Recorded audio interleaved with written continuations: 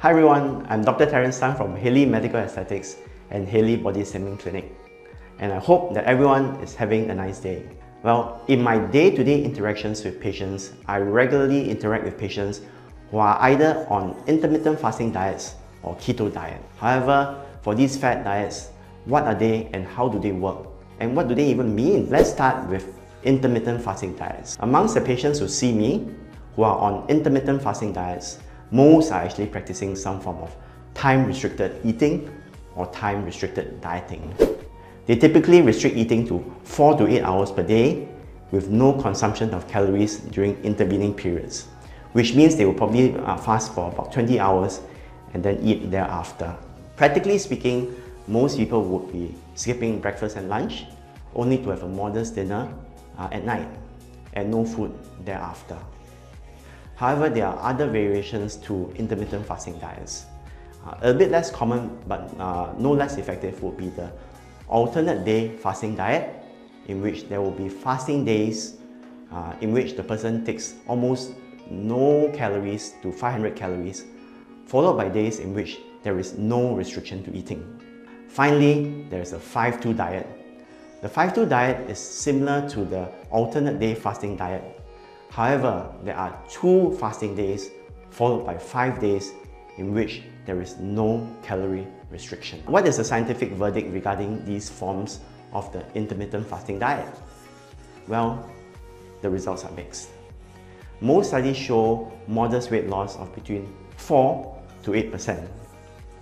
There are several studies showing improvements of cholesterol levels and blood pressure. Some studies even show better sugar control in diabetic patients. Amongst all the different diets, only the time-restricted dieting have been shown to reduce daily calorie intake by up to 30%.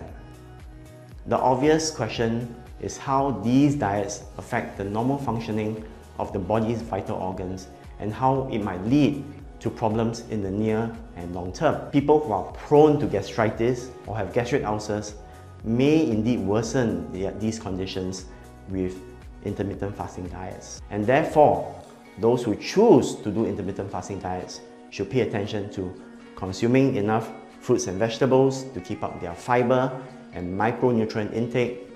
They should remember also to consume sufficient protein in the form of lean meat or higher protein non-meat products like tofu to maintain their muscle mass.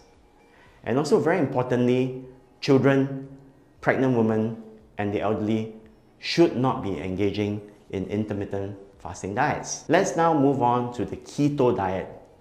The keto diet is short for ketogenic diet. The key concept in the ketogenic diet is the belief that reducing carbohydrate intake forces the body to switch from utilizing our glucose stored in our liver and muscle during dieting to breaking down fat in our adipose or fat tissues, thereby relying on the ketones which are produced from our adipose tissues to power the body.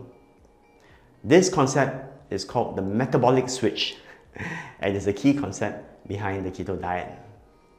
Of course, there are other reasons why people think that the keto diet is effective.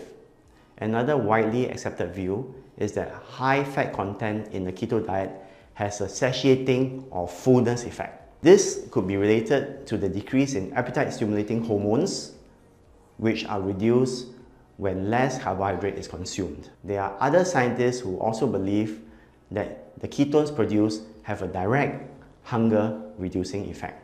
A typical keto diet will require the person to reduce carbohydrate consumption to less than 50 grams a day. Now, a good way to remember would be a bowl of rice. So a bowl of rice has approximately 50 grams of carbohydrate in terms of starch within it.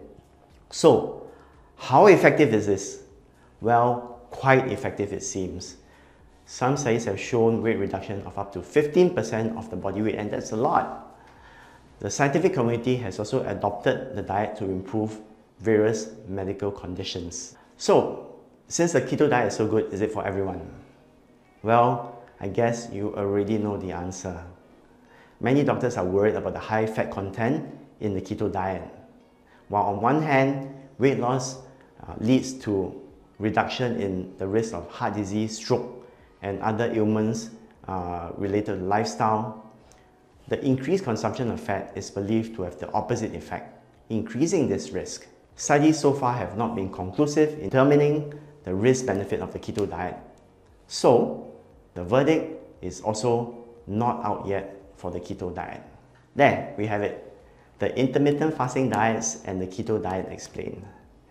These are two of the most popular diets today, by far the most common diets that people are on when they come to see me.